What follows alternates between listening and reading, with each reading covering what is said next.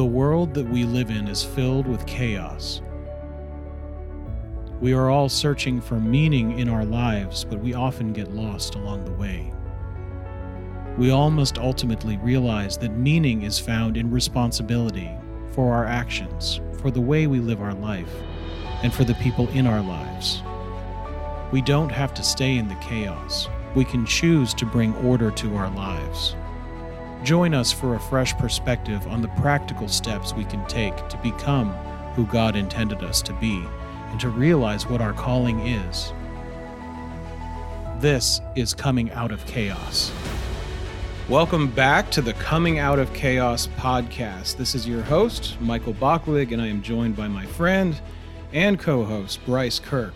And we are back in the upper room at St. Nicholas Orthodox Church in Springdale, Arkansas, for another episode in our podcast series. Bryce and I have been spending a lot of time together over the past week, more than usual, actually. We traveled together to St. Ignatius Orthodox Church in Franklin, Tennessee at the end of last week, and we just got back home to Northwest Arkansas a couple of days ago. This was the first diocesan-wide in-person event in our diocese since before COVID hit about a year and a half ago. And Bryce, I don't know about you, but it sure felt good to be back at a spiritual retreat in person with people from all over the diocese. Yeah, thank God. It was great to be around old friends and some new ones as well, and being able to be in that environment, all worshiping together and all experiencing some wonderful talks together as well, was a highlight of the year, honestly. Yeah, for me as well. Every time we attend a spiritual retreat in the Diocese of Miami in the Southeast, they just seem to get better and better. And the fellowship that we experience at these events, it really goes beyond description. All of the talks that you alluded to, Bryce, and even the workshops, they just went very smoothly, thankfully, and they were all so helpful. I was actually just talking to my wife the other day about how spiritually refreshed we felt after the retreat, even if we were physically a little tired after having participated in as much as we possibly could over those 2.5 days that we were there. We were even able to bring all 3 of our children to the retreat with us this time, and they really enjoyed it too. And I'm not exaggerating at all when I say that my marriage and my relationships with my children were really transformed during the retreat, and I'm so grateful for that. Bryce, what were some of your favorite parts of the retreat that we just attended? I would say, in addition to what I said earlier, and being able to be there with you and your family, Michael, and another young man from our parish was absolutely a blessing. I got to help serve liturgy on Saturday morning as a altar server with some other young men, and that was beautiful to see. Being in the presence of Bishop Nicholas is always a blessing. Being able to spend some time with him. Bowling with the young adults on Saturday night was a excellent experience as always. And I just think every talk to really kind of hit at the mental and spiritual struggle that a lot of people are going through during the COVID pandemic, as well as just the life of an Orthodox Christian. And really, we talk about communion a lot, and being in a communion of people who all share the same faith, who all go through the same walks of life, or from a similar part of the country as you, or maybe from a different country sometimes. Being able to experience that time with people has been an absolute blessing, like I said, and, being able to return tired but refreshed at the same time was just wonderful. Yeah, there are so many highlights for me personally from the fall retreat that we were just at. One big one for me happened on the second day at the end of the brunch. Father Stephen DeYoung from Archangel Gabriel Orthodox Church in Lafayette, Louisiana, was honored with the first ever Antiochian Men's Service Award. Many of our listeners may recognize Father Stephen's name from the very popular Lord of Spirits podcast, as well as from his Bible study podcast on Ancient Faith Radio titled The Whole Counsel of God. Father Stephen is also the author of the Whole Counsel blog, which I know has a big following as well. It was really wonderful that His Grace Bishop Nicholas was able to give Father Stephen that award in person at the fall retreat, and it was a very well-deserved award, as Father Stephen has been volunteering so much of his time over the last 2 years with hosting a men's Bible study virtually for the men in our diocese. Those Bible studies are actually still going on, and they're on the 3rd Thursday of each month. And at the time of this recording, we actually have 25 Bible study videos on our Amen YouTube channel that are available to view. Each video is about an hour and a half long, and they are really amazing. Bryce, I know you've attended many of those Bible studies live, and no doubt have gotten a lot out of them. Yeah, being able to learn more about Old Testament, I guess, titans, if you will, like Abraham and David, has been an absolute godsend. And just being able to understand the context of the time, understand the lives that they were living, looking at the scriptures themselves, having Father Stephen's direction, and even the presence of Bishop Nicholas at many of these events as well, has been a really refreshing thing in the middle of the week. And I'm absolutely excited to see where it continues to go. Yeah, absolutely. If anyone listening is interested in watching those Bible study videos, they are all done live, but we do record them and they're on our YouTube channel. So just go to youtube.com/AmenDomsey, which is AMENDOMSE, and look for the virtual Bible study playlist. Father Stephen went through the story of King David the prophet in the first 23 Bible studies, and now has started to go through the story of Abraham with us. I hope some of those listening will go and check out those videos, which can also be viewed on our website at antiochianmen.org. Well, Bryce, the last couple of episodes in our podcast, we were bragging on the Razorback football team, but now they've unfortunately lost 3 games in a row. So sad. But they're still doing much better than last year, and it's great to see them competitive again, at least. Yeah, I mean, SEC football is a completely different animal. That's right. And, I'm still proud of the boys. They really are a good bunch of guys over there. And I do hope going forward, they can right the ship, and I'm confident in the coach. I'm confident in the team, and we just have to see where it goes. Yeah, absolutely. We're so close to the University of Arkansas physically. Even sitting here in the upper room at St. Nicholas Church, it's probably a 20-minute drive to the campus, if that. And so we definitely want to support our local team, and especially since Bryce here is still a student for the time being, even though there's not much time left. But we'll continue to root on those Hogs. Well, in the last few episodes of this podcast, we've been going through the article Why Orthodox Men Love Church by Frederica Matthews Green. And in this episode, we're actually going to be finishing up the last 2 sections of the article, which are subtitled Men in Balance and then Men in Leadership are the subtitles. And as a reminder to everyone listening, we have this article posted on our website. If you'd like to follow along with the article, just go to antiochianmen.org, scroll down, and click on View and Download Amen Documents, and you will see the article at the top of the page that it takes you to. So let's get back to it and start with the section that is subtitled Men in Balance. Bryce, why don't you start us off? Sure thing, Michael. So she begins by writing, a priest writes, quote, "There are only 2 models for men. Be manly and strong, rude, crude, macho, and probably abusive, or be sensitive, kind, repressed, and wimpy. But in Orthodoxy, masculine is held together with feminine. It's real and down to earth, neither male nor female, but Christ who unites things in heaven and things on earth," unquote. This really reminds me of something we hear about a lot in our culture today. The term toxic masculinity is thrown out a lot these days. The problem that I see, Bryce, with the use of this term is that it presupposes that there is a kind or a version of masculinity that is toxic and a kind that is not. The truth is, there is only one kind of authentic masculinity. When people hear toxic masculinity, they may be confused into thinking that there is something inherently wrong with being a man, and that there is a dark side to being authentically masculine. I think those people that throw around this term are really trying to get men to think this way. They want men to become more like women, but men aren't women, they're men. We actually have a video on this topic on our Amen YouTube channel, and in it, our spiritual father to the Antiochian men, Father Hans Jacobsi, gives a great response to the use of this term. I highly recommend that everyone listening to this watch that video. In that video, Father Hans tells us that there's really no such thing as toxic masculinity, because the only thing that really exists is toxic people.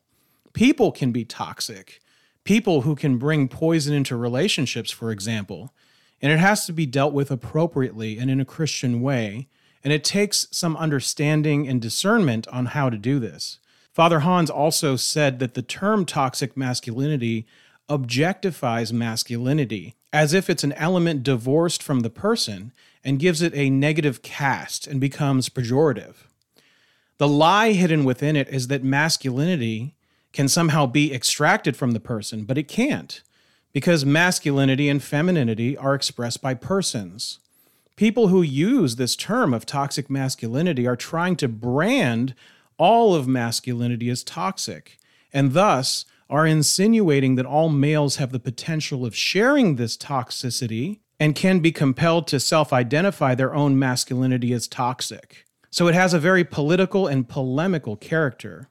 I think those who have been propagating the concept of toxic masculinity have actually been pretty effective to some degree. There's such an assault on this toxic masculinity in our culture today, and it has become an assault on masculinity in general. And many men have assimilated the invective of this assault, and they have lost their way. Well, I mean, Michael, I generally agree with that premise, at least in the sense that there's an expectation of what it means to be masculine. And I think people put that on a spectrum a lot of the time. So if you were to look at a political compass, for example, there's four sections, right? There's four sections of political thought, generally speaking. And the same, some might say, can be said for masculinity. Whereas, at least in the Orthodox perspective, we put our own perspective above all those other ones. Right.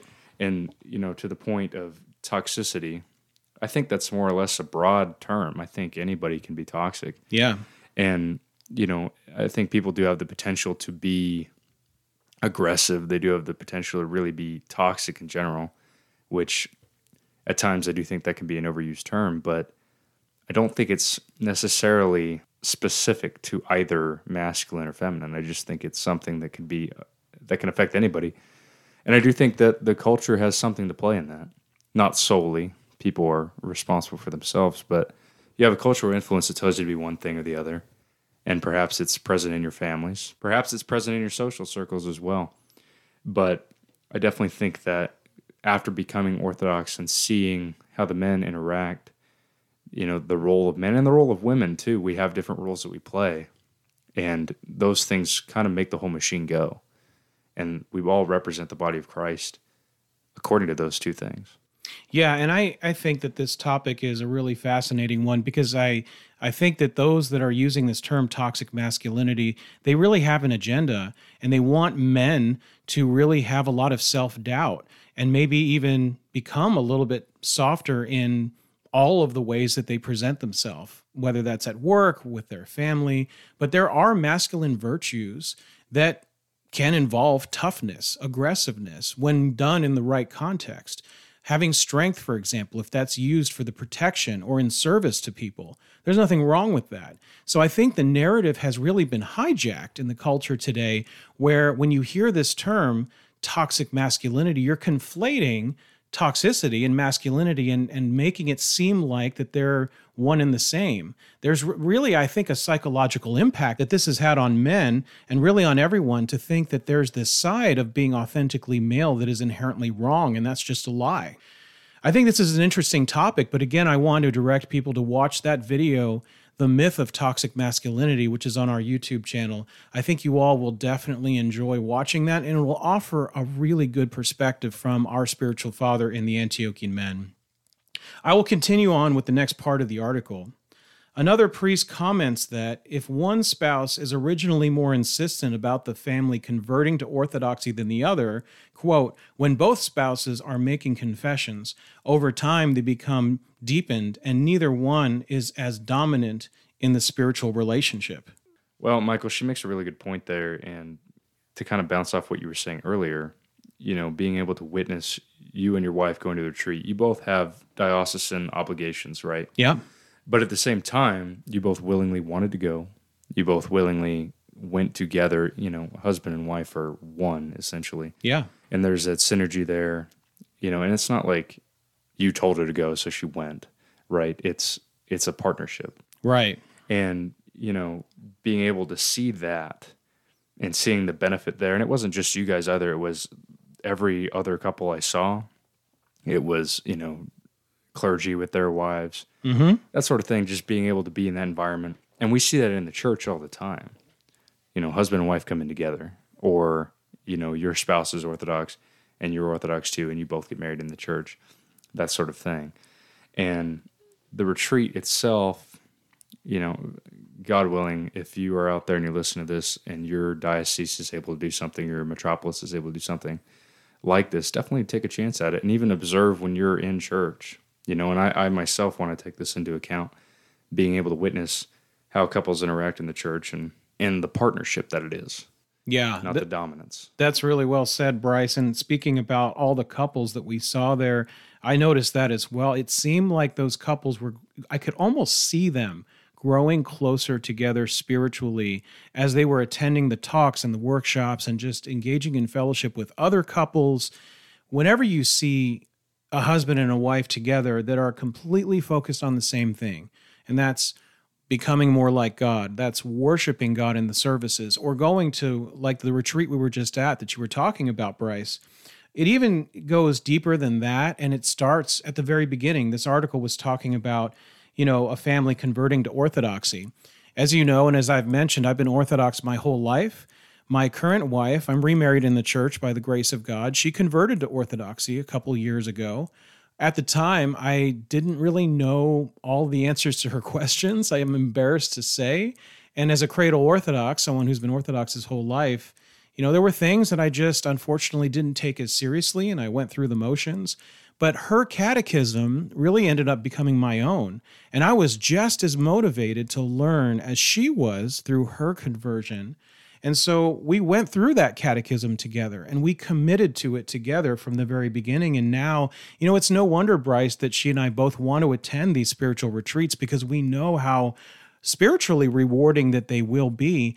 And after each one, just like I said earlier, I feel so much closer to my wife, and I am confident that we're both at least striving and headed towards the same goal. And I think that's kind of what this part of the article is talking about. For those that come in with a spouse and start the journey to Orthodoxy, for example, together, you have a support system, but you also have unity within your own family. And that is such a critical thing, I think, that can help set people up for success. Let's go ahead and move on to the final section of the article subtitled Men in Leadership. All right, so continuing, she writes, like it or not, men simply prefer to be led by men. In Orthodoxy, lay women do everything laymen do, including preach, teach, and chair the parish council. But behind the iconostasis, around the altar, it's all men. One respondent summarized what men like in Orthodoxy this way: beards. This may be one of the more controversial parts of the article. Just listening to you reading it made me cringe a bit on the inside because it's definitely not the kind of thing you hear people say out loud these days. The concept that men prefer to be led by men doesn't really fit well in with the dominant culture around us. And why is that? Why do we have this tendency to self-censor ourselves and hesitate to say these kinds of things? I think that there's a concerted effort by many to try and convince people that there's really no difference between male and female, and that both exist, like you were saying earlier, Bryce, on some kind of a gender spectrum where a person can move one way or the other depending on what they feel inside of themselves. I also think this deception has been craftily hidden under the guise of the concept of equality. And some even go so far as to preach that women are equal to men in every single way. But if you look at it on a material level, men and women really aren't equal. Men tend to be taller and stronger than women in general. Why else would there be separate leagues for men and women in sports? This speaks to the fact that there is a concrete difference between men and women. We hear about equality and inclusion in the workplace all the time these days, and it is given such a high priority in almost all aspects of our experience in corporate America, for example. This has led to people being promoted based on their sex, ethnicity, and other distinguishing factors, in some cases, over those who are more qualified for the job. Now, don't get me wrong. I think that there are some fantastic leaders out there who happen to be women. But what I am talking about is what seems to be an overcompensating for the fact there happen to be more men than women in leadership roles. Is that really a bad thing? I think the message we are hearing is that it is a bad thing. I've also heard many say that men are more often guilty of abusing the power that comes with leadership. I do think that the abuse of power has occurred across time in every culture. And I do think that, putting your trust in princes, as it were, whether it actually be government officials or be, of a more secular nature, it doesn't seem to be the way to go. and understand wanting to have representation in the workplace, understand wanting to have representation there. But when I think of church hierarchy, right, Michael, you and I have a bishop. Yeah. Orthodox around the country have bishops. Around the world have bishops. And our bishops are our leadership, right? They represent Christ as the king. Mm-hmm. And submitting to the bishop, I mean, one of our earliest saints, St. Ignatius, says about subjecting yourself to the bishop wherever he is. That's right. And understanding the authority of the church, yeah, again, that sounds pretty dirty, right? That sounds like something that we don't want to do because perhaps in the West we have this idea of a rugged individual, no man with a king, right? Yep.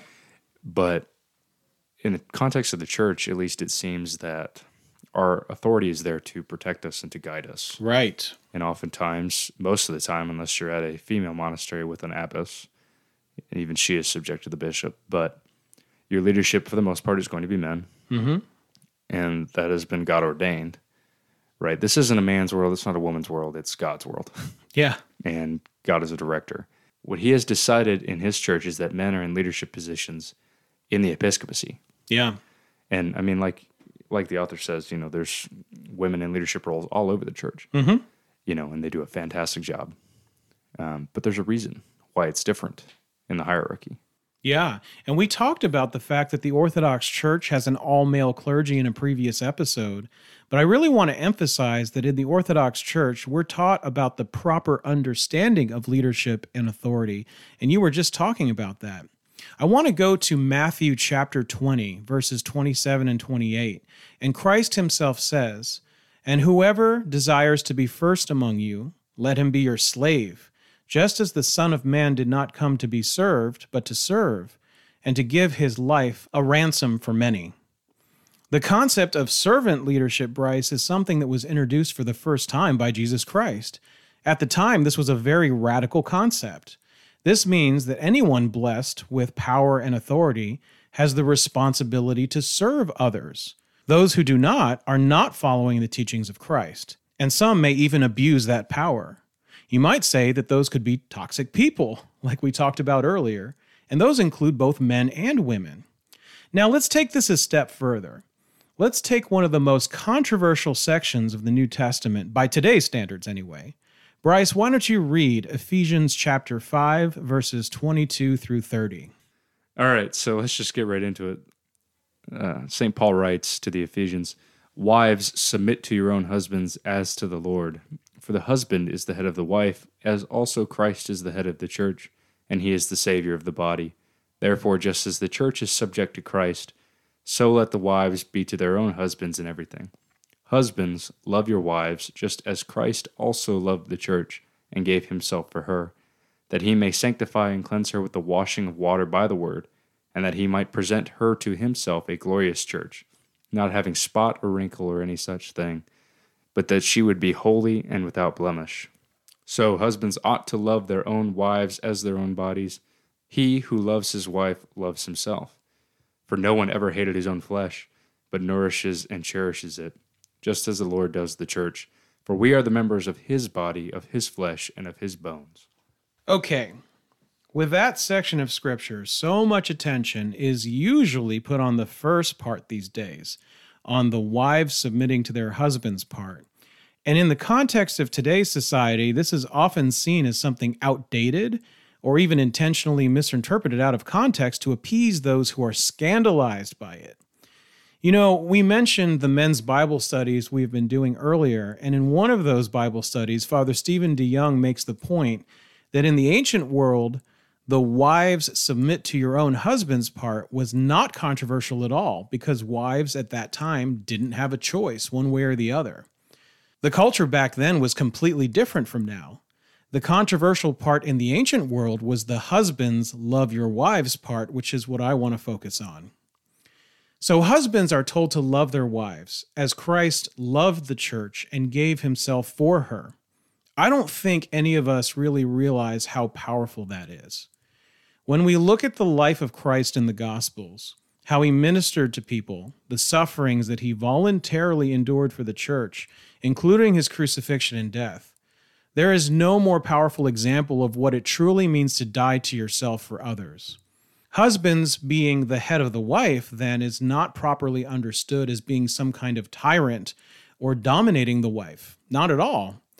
Being the head of the wife, being the head of the household, that comes with a deep expectation from God and a responsibility that we as men have a duty to live up to. And I think this transfers well to any form of leadership in that Christ gave us the model for what servant leadership truly is.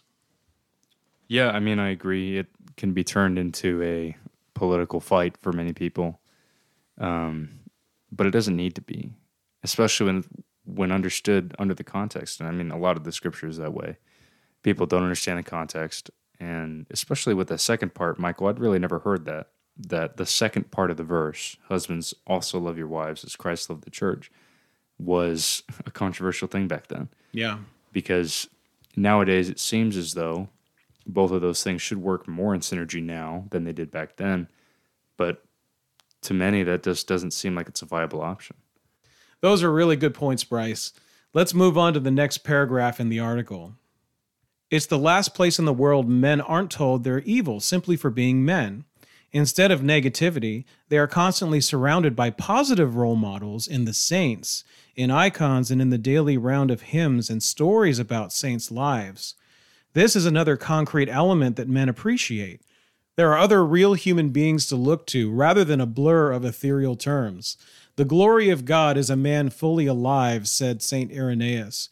One writer adds that, quote, the best way to attract a man to the Orthodox Church is to show him an Orthodox man, unquote.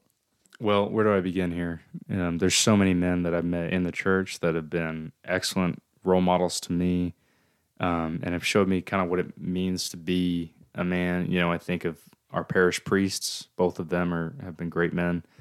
Father Hans, the spiritual advisor at the Antiochian Men, another one. Bishop Nicholas. Reader David, our choir director here. Men I've never met, like Subdeacon Steve from Our Life in Christ on Ancient Faith. And the list just goes on. And so I think with that, you know, being able to observe them in their lives, and everybody's different. You know, even you, Michael, have been a great influence to me. And being able to see how everyone operates, everyone does their own thing. You know, my godfather as well, he's in the military. Being able to see him as an Orthodox man and being able to see him interact with his family, seeing men interact with their families, seeing men lead the church, seeing men lead their flock like Bishop Nicholas. And the influence that they take from that is not from themselves, it's from Christ, and it's from his church, and again, it's from the saints, you know, before them. I remember a priest told me once, and I think I've mentioned this before, but, you know, a monk told him, you should want your people, you should want your parishioners to be like the people on your walls. And not because they themselves were so great, and they were, but they weren't great because of themselves. They're great because of Christ and because of the lives they lived for him. And being able to see each person as an icon of Christ. You know, this quote from St. Irenaeus is wonderful. The glory of God is a man fully alive. Just imagining that. What does it mean to be fully alive? How do you become that? You know, like observing men in the church and wanting to be like them and wanting to do that as God wills it for you, I suppose. Yeah, Bryce, and you know, one beautiful thing that I've learned over the last few years is the importance of being in a brotherhood in your church community, learning from men who are more experienced than you. I've learned so much from clergy, from elders, just people that are older than me that have been giving to the church, volunteering and serving the church for many, many years. I've learned so much from them. And, you know, being a mentor or a guide to others, that's something that we talk about a lot in the Antiochian Men. It's really important that especially younger men can be mentored and that older men can be guides to these younger men and to help show them the way, not to tell them what to do or to try to order them around, but really to truly come alongside them and to show them through their experience the best path forward in different situations, and to also help them to try to find the right answers to questions that they may have as they're progressing through life and as they're gaining experience in their own way. Bryce, why don't you go ahead and finish off the very last paragraph in this article? Sure thing. So she continues, but no secondary thing, no matter how good, can supplant first place. Quote, a dangerous life is not the goal. Christ is the goal. A free spirit is not the goal. Christ is the goal. He is the towering figure of history around whom all men and women will eventually gather, to whom every knee will bow, and whom every tongue will confess." Unquote. What a great conclusion to this article, and it is so true. We shouldn't be thrill seekers or people who are just trying to go through the most intense version of Christianity to prove something. That's not what it's about. It's not what it's about at all. Orthodox Christianity has been and always will be about our Lord and Savior Jesus Christ. He truly is the way and the truth and the life for all of us. We simply need to take up our cross and follow Him. Now that we've gone through this entire article, I wanted to share some final thoughts. In our first episode, we talked about how one of the goals of this podcast was going to be to point people back to the importance of community. We have talked about a lot of important topics that were brought up in this article, but I think it's critical to emphasize that we really need to be part of a church community to fully realize the many spiritual benefits that are available to us in the church. It happens through our participation in the sacramental life of the church. It is not something that can be fully realized by sitting at home and watching a live stream. You can't fully understand it by staying on the internet and learning about what the Orthodox Church is from websites and from social media. There is so much depth to Orthodox Christianity. It's so esoteric, it's so cosmic, it's so beautiful, it's so out of this world, it's so heady, so mystical, and it's very easy to think that it's not practical, but that's simply not true. The Orthodox Christian faith and way of life is an imminent daily practical reality, and it is because of our theology of the Holy Trinity. We can't know ourselves by ourselves because God knows Himself as persons in communion, and that is the only way we can know ourselves. In fact, it's indispensable. We will inevitably be confused about ourselves outside of community, and it will only add to the chaos in our lives. If you're listening right now and you're not part of a church community, you really need to join one. Don't just join one on paper by showing up one Sunday per year and sending a regular tithing check. That is not true membership. We all have God-given talents that can and should be used in the church, and we all must be active participants. The more services that you attend, the more of the ascetical disciplines that the church prescribes that you apply to your life, the more you'll be able to come out of the chaos in your life. If you don't believe me, I challenge you to try it. If you do try it, don't go through the motions. Be intentional and pay close attention to everything that's happening. Get to know the people in the community and look for opportunities to serve the church and to serve your neighbor. If you really commit to it, you will really be blown away by the transformation and healing that can be found in the church and the order that it will bring to your life. I think you hit some really good points, Michael. And the only thing that I can really add is, just start going. Start small. Like, that's what I did. That's what Michael did when he came back to the church, is we just showed up and we were present. In the liturgy, it says to lay aside all earthly cares. And I think about that every time I hear it. I think about that every time I'm in the building. That's easier said than done, but just being present and being a part of that, it's a start of something beautiful. Very well said, Bryce, as always. Well, that's our show for today. Thank you all so much for listening to this series of podcast episodes that went through the article Why Orthodox Men Love Church by Frederica Matthews Green. Please remember to check out our website at antiochianmen.org and also the many videos that can be found on that website, as well as on our Amen YouTube channel. And don't forget to subscribe to this podcast on any of the major podcast platforms. We are on Apple Podcasts, Google Podcasts, Spotify, and Stitcher. We would also appreciate a positive review if the platform allows it for you. If anyone would like to send us feedback or questions, just send an email to amendomse@gmail.com. That's AMENDOMSE@gmail.com. We look forward to continuing this podcast, so check back for new episodes coming very soon. Thanks for listening, and we'll see you next time.